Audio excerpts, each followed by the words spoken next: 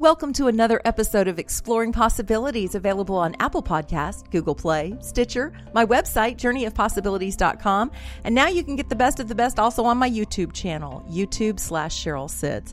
I am Cheryl Sitz, your host, where each week we have what I know to be some of the most interesting and inspiring conversations on the planet. It is my mission to help you explore holistic spiritual ways that you can transform life from the inside out. Do you like what you hear each week? Please take a moment to support our work and help us cover the costs of bringing you these shows. You can do that at journeyofpossibilities.com/support. Our show and this website are the skillful creations of tech shaman Mario Rosales of Tech Life Balance. Mario, what can you do for our listeners this week? Thank you, Cheryl. You know, one of the other things that I hear a lot about is SEO, social media, even YouTube. Maybe you don't want to pay those $400 or $500 bills for SEO. Maybe you just need to know how SEO works. I can help you with that. Or you just need to upload a YouTube video because, you know, everybody's doing it. Rather than buying a marketing expert to do this for you, I can show you how to do that in plain English. I don't have to give you all the techno babble that goes along with all that. The other part that I can help you out, social media. A lot of people are pushing Facebook. A lot of people are pushing Twitter. What's right for you? I can help you figure that out. And that's what part of my consulting is, and part of my power of giving you those solutions. I empower you to your solutions that work for you, not work for me. For solutions that empower you, reach me at mariorosales.net or techlifebalance.net. Who are you? Why are you here? What wonders and opportunities await you beyond physical death? What happened millennia ago to create the damaged earth and fractured societies you see around you? Empowering, enlightening, internationally acclaimed, the Joseph Communications books offer answers to these questions. Spiritual, concise, contemporary, non-denominational, the communications originate from Joseph, a highly evolved discarnate spirit concerned for you and the future of the planet and its peoples. The words of Joseph and his soul group give you the power to bring light and change into your own life and the lives of others, and to restore the earth.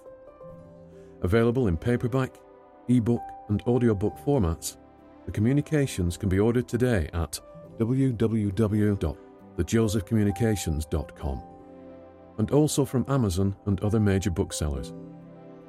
All proceeds are used for further publishing and advertising, and to make the communications available worldwide. We have the most amazing Build Your Own experience coming up in Peru in September, and we'd love to have you join us. It's going to feature the Nazca lines, the jungle with plant medicine and shaman, Sacred Valley, Machu Picchu, more plant medicine, more shamans, all kinds of different ceremonies. What feels right for you? Check it all out on our website and contact us so we can have a conversation and you can join us if you feel guided. journeyofpossibilities.com/events. Now for today's guest. Morrighan Lynne is a psychic, a warrior, and the author of The Spirited Human. She walks with us through the fires of transformation, helping us explore our shadows and reclaim our authentic self. You can find out about her online at morrighanlynne.com and by joining us today. Welcome, Morrighan.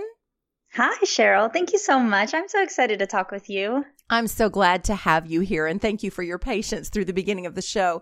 So, for someone that hasn't picked up your book yet or checked out your website, how did you find this path of being a psychic and a warrior and an author? Were you born with all those channels open, or have you been opening those for yourself?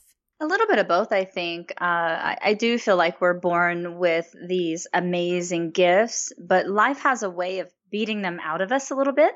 So we tend to cover them up and put them away when we're uncomfortable with it, or if we have friends, we don't want them to tease us. You know, there's various reasons why we put these things away.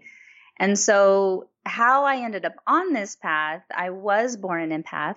I did remember feeling things when I was around 7 or 8 years old, but I did not understand it, and I didn't know anyone to talk to about it, so I was afraid of it. Around 27, 28 maybe, it started coming back online and showing me that this is what we're doing, this is where we're going, but I didn't want to do it. I actually was arguing with my angels and guides, like telling them to leave me alone, go away, I don't want to talk to you, I don't want to do this, I want to be normal. And it thrusted upon me. Like there was just this opening that I could not ignore anymore. I had to either embrace it or feel like I was going to get trampled by it. So I chose to embrace it. And everything just kind of started to turn on from there. I get what you're saying about wanting to be normal. I mean, for me, it was a trip to Peru and plant medicine in the jungle and going, I don't think I'm going to go home to the same life that I left. Like there's this point of no return. Once you see, you can't unsee. Once you know, you can't unknow. And there's this, I don't know, there's this moment in time when you instinctively, you know, there's a point when you go forward, you know, you can't go back. And I resisted that for a really long time. I didn't understand it and I was afraid of it. And so thank goodness my guides like pushed me enough. They shoved me over that line because I'm so grateful for it now, of course. Yeah, I hear you. Well, not to jump right into your book, but kind of to involve some of the stuff I picked up from reading your book in this conversation about who you are as a woman. I really related when you started talking about your relationship with your mom and how the messages that you got growing up kind of implanted this unconscious belief for the most part that I'm not good enough, I'm not worthy, and how that kind of healing that helped you open up to more of the truth of who you are and your gifts. You want to talk about that a little bit? Yeah, I think we all have what's called a core story. We all have this negating one-liner that's always working in the background to sabotage our efforts to move forward and be happy. And my core story was, I am unworthy. I'm not worthy. And so until you know that is in there, it will run everything in your life. It'll make decisions for you on a subconscious level, and we don't understand it. We want what we want, but then we don't understand why we're sabotaging against it. And it's this big tug of war, push-pull kind of battle. So for me, I'm always interested in understanding the mechanics of us. I want to understand what makes us tick. I get the way the world works. I know there's a lot of stuff out there, but I want to know, why did I decide to do it that way? What's motivating me in the background? Kind of like the Wizard of Oz, like the man behind the curtain. I want to know who's turning all the dials and making all the smoke and lights come on. Like I want to understand that. And so it really started me into that questioning. And that's what a lot of what the book is about. The book is about mechanics of what makes us up, what runs us, the things we know, the things we don't know. It just fascinates me to no end. So I want to understand every bit that I can get my hands on. Yes, absolutely. I want to track back just a little bit and kind of affirm that, at least for me, that's not as neat and clean an experience as finding that one-liner and dismissing it. I mean, for me, that has been an ongoing journey of pretty much ever since my awakening, because there are so many layers and ways that it shows up and habits built around it. And as our vibration doesn't just go from one place to another, it moves through a process of going deeper and deeper into what that story really looks like and changing it and falling in love with the self in a way that isn't, what do they call it?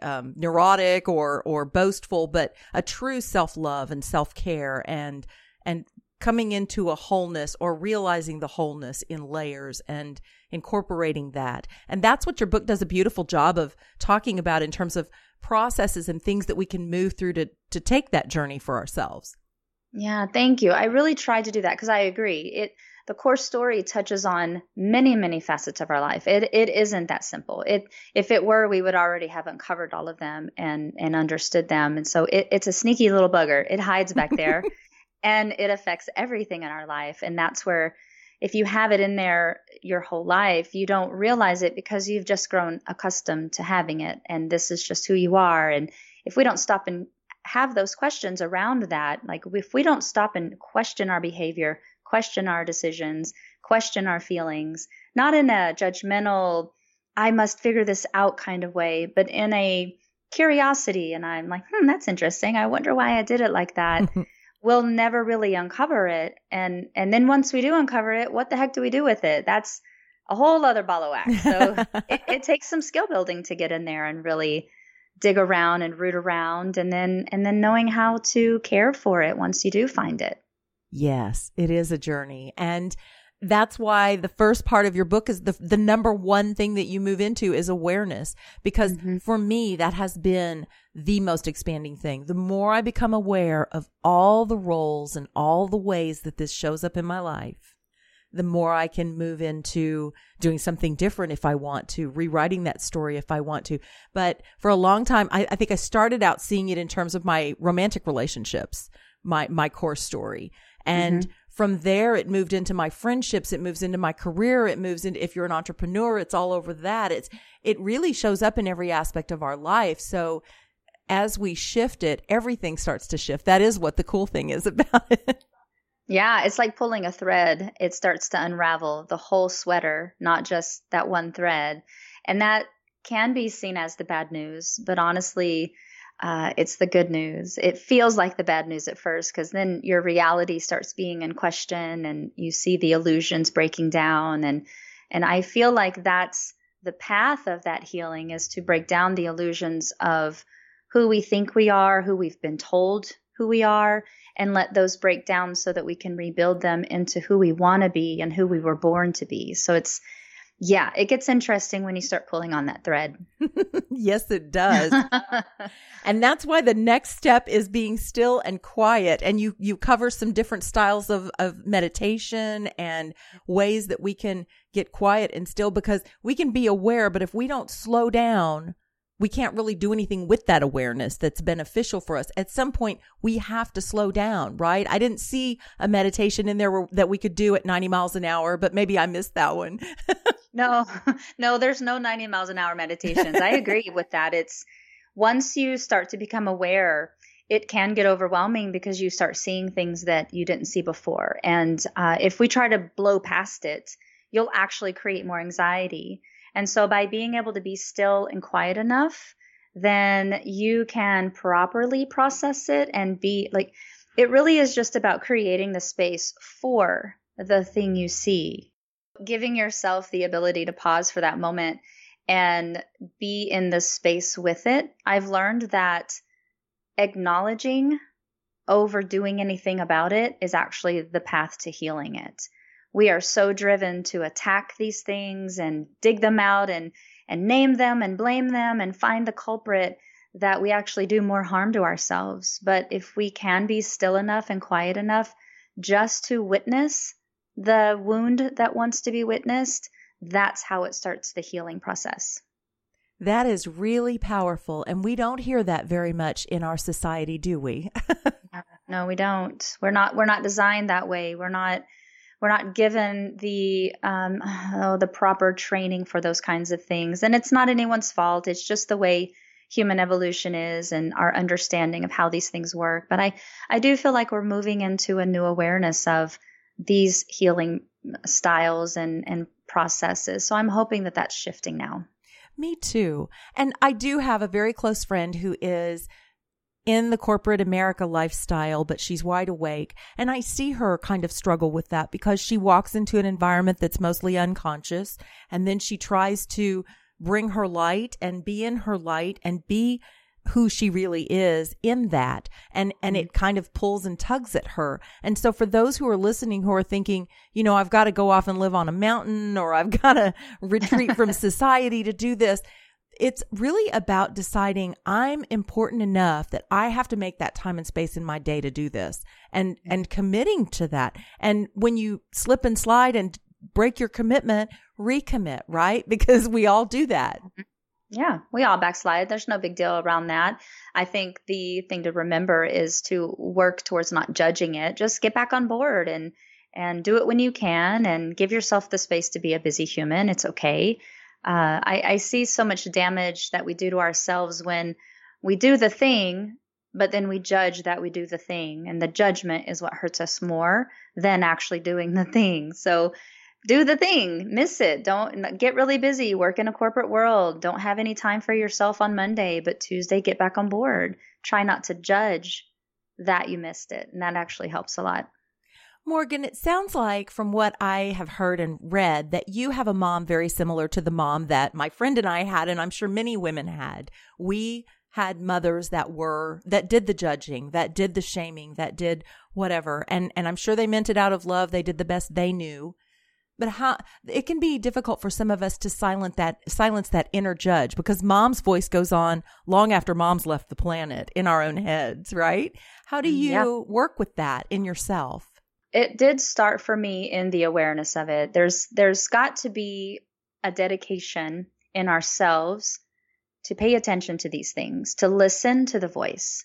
9 times out of 10, when we have the inner critic's voice, we don't really pay attention to it. We just listen and, we mind it. We do what it says. We don't really stop and ask, is this even what I want to do? So being in the question of that critic voice is the opportunity to make a new decision. And then I started recognizing, oh, that's my mom's voice. Oh, that's where that comes. Oh, okay, I understand that now. Do I want to listen?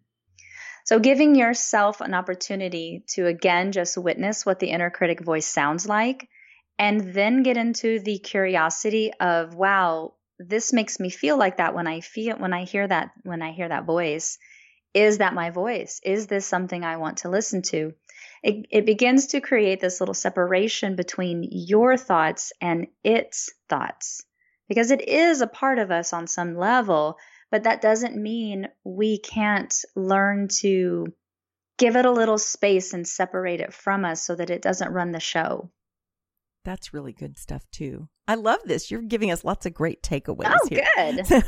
So for those of you who are listening, like in your car or at the gym or whatever, you may want to re-listen to this and take some notes when you can jot it down, because there's some good stuff here to incorporate. Well, next in your book, you go into aligning and you talk about the chakras and our flow of energy and restoring that. And if I remember right, it's almost like a checking in with each little station. How are you doing today? Isn't that kind of how you move through it with the same joyful personality we're hearing today?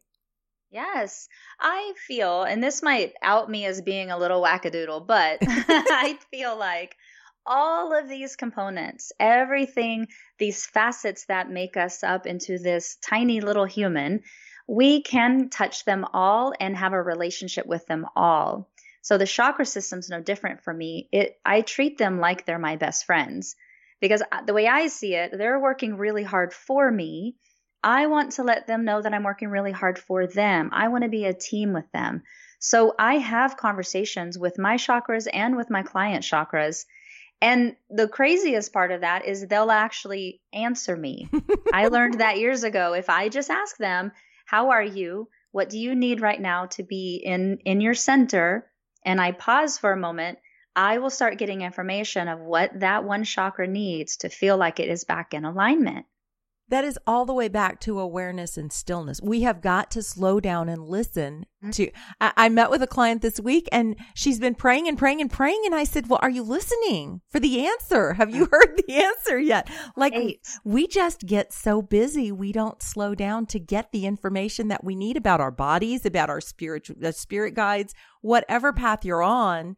The information comes back to us and we have to listen. Yeah, there's this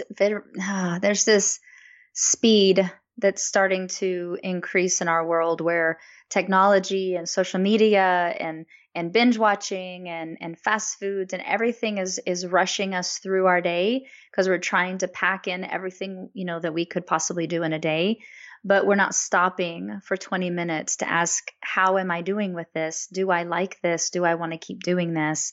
When you get into the question, that's my very favorite thing to do, is not in the critical question of like, why can't I do this? Why isn't it working? But why is this not working? What is going on that's not feeling like it aligns with me? When you ask those questions, you get answers. Yes, indeed. And I love that you went back again and said not in the criticism of it, because we tend to go to why me or be upset about it. And if we can stay in the playful question and the, isn't this interesting? What if, and I love to word it as, if everything is happening for my benefit, how is this beneficial for me? Why would I create a situation with this in it to benefit me? What does that look like? And then the information that shows up is something I can so use for my benefit and growth. And I'm not criticizing it or shaming myself or any of that stuff we grew up with. Right. I like that. I like that questioning. Yeah, that it opens up a whole new possibility of what's happening in our world because our perception is so limited. We only see the things we're reacting to. And usually that's from a space of uncomfortable or fear, because we're trying to survive. So usually our reaction is very fear-based, survival-based. But if we start getting into the, wow, this is so curious. I wonder what this means and what is this for? It opens up the crown chakra, opens it up towards source, to the universe, whatever we want to call that. And source is craving to answer our questions. It is so happy when we are in the receiving mode of the questions we are asking. That's the relationship. So if you can get into that curiosity, it opens up your crown chakra to receive the answers to your question.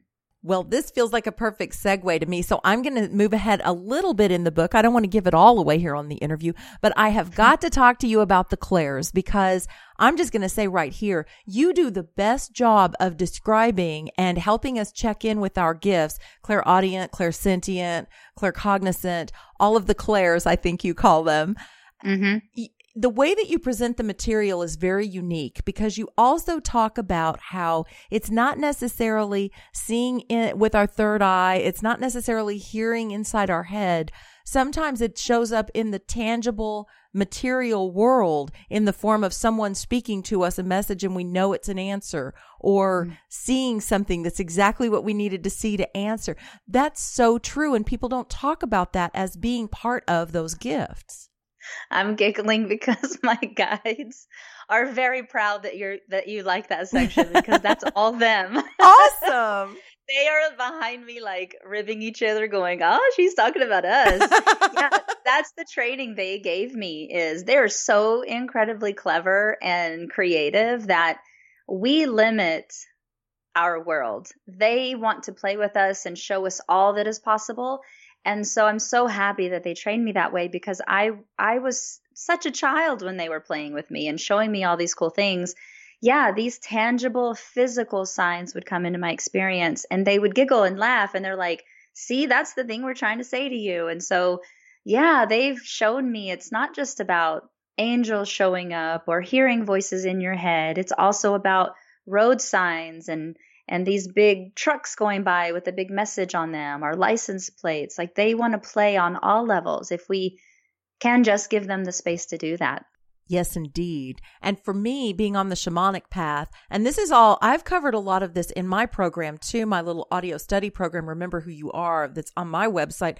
I talk about how animal medicine, how to use the animals that show up in our life as a messenger. When we're asking for messages from spirit, they come in so many forms, and there are many, many ways that we can open ourselves to receive it. Numerology, messengers in the form of a friend talking about just the thing that you were thinking about the other day and asking about. It's all answers. So I think our guides are laughing together, because when you said that, mine too are going, yes, we're getting it out there. Right? They're hilarious. They're like, yes, she's talking about us. Yay, we're on the radio. Exactly. So are your clients surprised? Do you work with clients in helping them recognize their gifts? Because I also agree with your statement in your book that we are all born with all of these gifts. And Hans Christian King teaches about this as well, an internationally known psychic. We all have all of these gifts. So we don't need to seek out someone else necessarily to give us our answers. We need to maybe find people that can help us recognize these gifts more fully and step into them. Do you have clients surprised at some of the things you tell them, like, getting the answers in the material world versus voices in their head? Oh, yeah. I think, in general, we have this misconception of what being intuitive or what being psychic means. And so, we've seen movies, and we have a lot of pop culture references giving us, it's awesome to have the fun movies, but it's not always accurate. And my whole stance is, I really do believe that people are born with these things. It's just that life has thrown a bunch of crap to you and it's covered it up. So my work is actually in helping people strip off what has been covered up so that they can discover what's down there. It's not really about, you got to go find it because it's missing and I want these things and I don't know where they are. It's lost. We've got to strip down I call it the pile of coats. You just have a big pile of coats on you, and we need to get all the coats off so that you can remember who you are. So that attempt, that stance, I think, is surprising to people because they think they have to go find the thing. Yes. So it changes it up a little bit. I agree with that. And as you're talking about the pile of coats, and you mentioned this earlier about yourself, I think many of us had more of these gifts in our awareness when we were younger. And just like you did, we wanted to be normal. We wanted to fit in. We had no training. I mean, many of us probably even said something to mom about something that happened with one of these gifts. And she's like, no, don't be going around talking about that, you know? Exactly. Don't let the neighbors know. They're going to think we're crazy. Don't tell anybody. They're going to, and that comes from just centuries of being persecuted as gifted people in various cultures and ways because of the witch burning times, and any religion throughout history has been persecuted for their beliefs. So, there's a lot of DNA memory around that, where that's actually where I work with people in past life work, because they'll have fears and these phobias around these conversations, but not having any past evidence as to why they have these fears. So we dig a little bit further and we go back into their past lives, and there's usually 4 or 5 lifetimes in there of persecution. So yeah, we try to balance that out too. So for you, is spiritual work connected to the paranormal work that some people do? Is it all the same to you, or is there a difference in your mind's eye? It's all connected in a way, but I have a different approach to the paranormal. I've done paranormal investigating. It's a different approach because there are a lot of things that go bump in the night. And so you have to go in with a different set of armor and a little bit more education around what's in those haunted places. But honestly, my most favorite part of paranormal work is being able to get in touch with spirits that have been dead for 50, 100, 150 years, but they have forgotten that they've died. And it sounds odd, but it's like a little bit of counseling where you got to walk them to the awareness that they've died very gently so that they can come upon that knowing on their own, and then hold them while they freak out and then support them in crossing over. It's this very beautiful, delicate process that I accidentally stumbled on one time that I didn't even know that's what was going on. But I feel like when a person has been dead over 50 years, they tend to forget that they've died if they haven't crossed over. So it's this amnesia kind of thing. So it's just a little different approach, but it's still heart-centered and love-centered.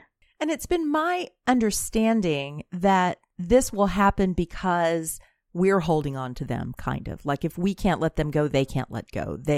Or maybe they died suddenly and they have not been able to grasp yet that they're not still here, or what that means, or where they go next. Or there's interesting reasons why they can get trapped, so to speak, on the other side, right? Yeah, those two examples you gave are excellent examples. And then the third one usually is they are afraid of what's on the other side awaiting them. And so they would rather risk it to stay on this side of the veil. Maybe they were a quote unquote bad guy, or a bank robber, or they did bad things in their life. And so they're afraid of the judgment that's on the other side. And so they'll stick around and try to avert, they'll try to stay away from the law, even in death.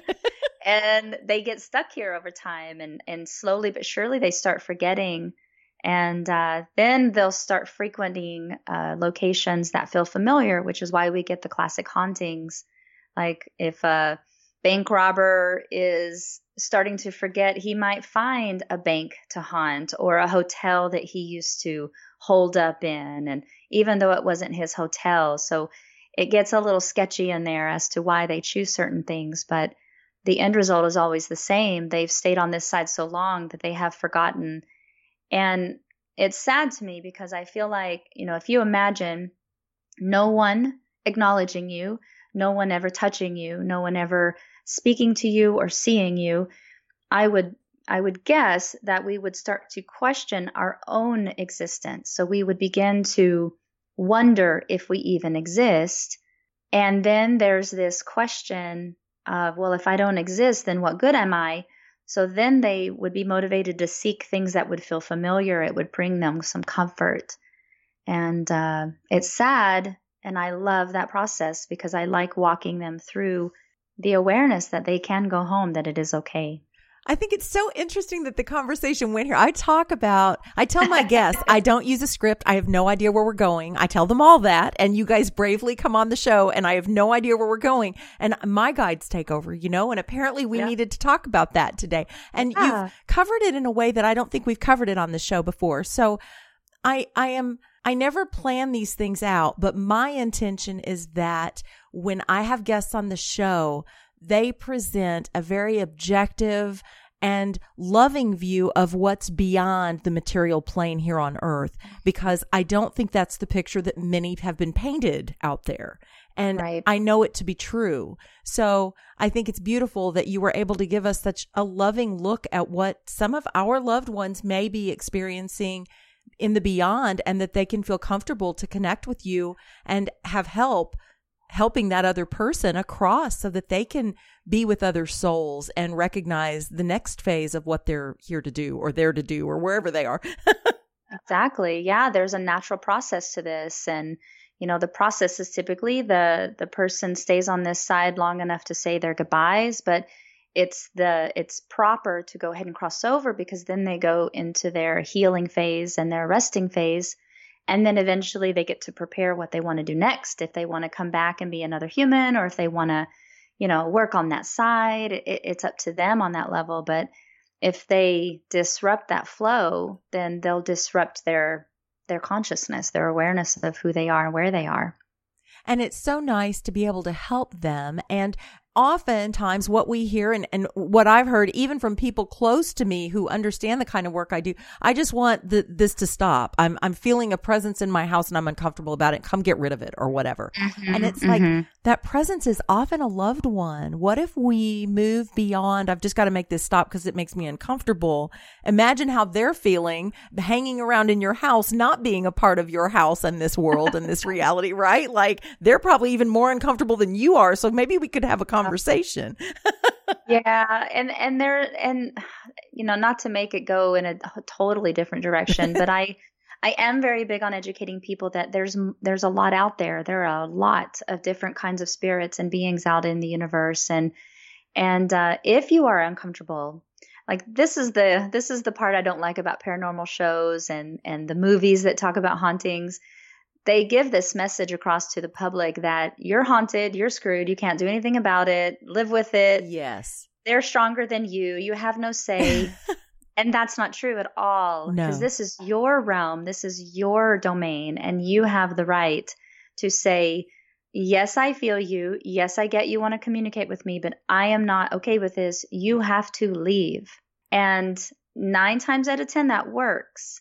If it doesn't work, yes, it might be a loved one with a message. So maybe ask, all right, is there a message? If there's no message, you might need to seek out some support to have someone help you get rid of it, because there are nasties in the universe that don't play by the same rules. Right.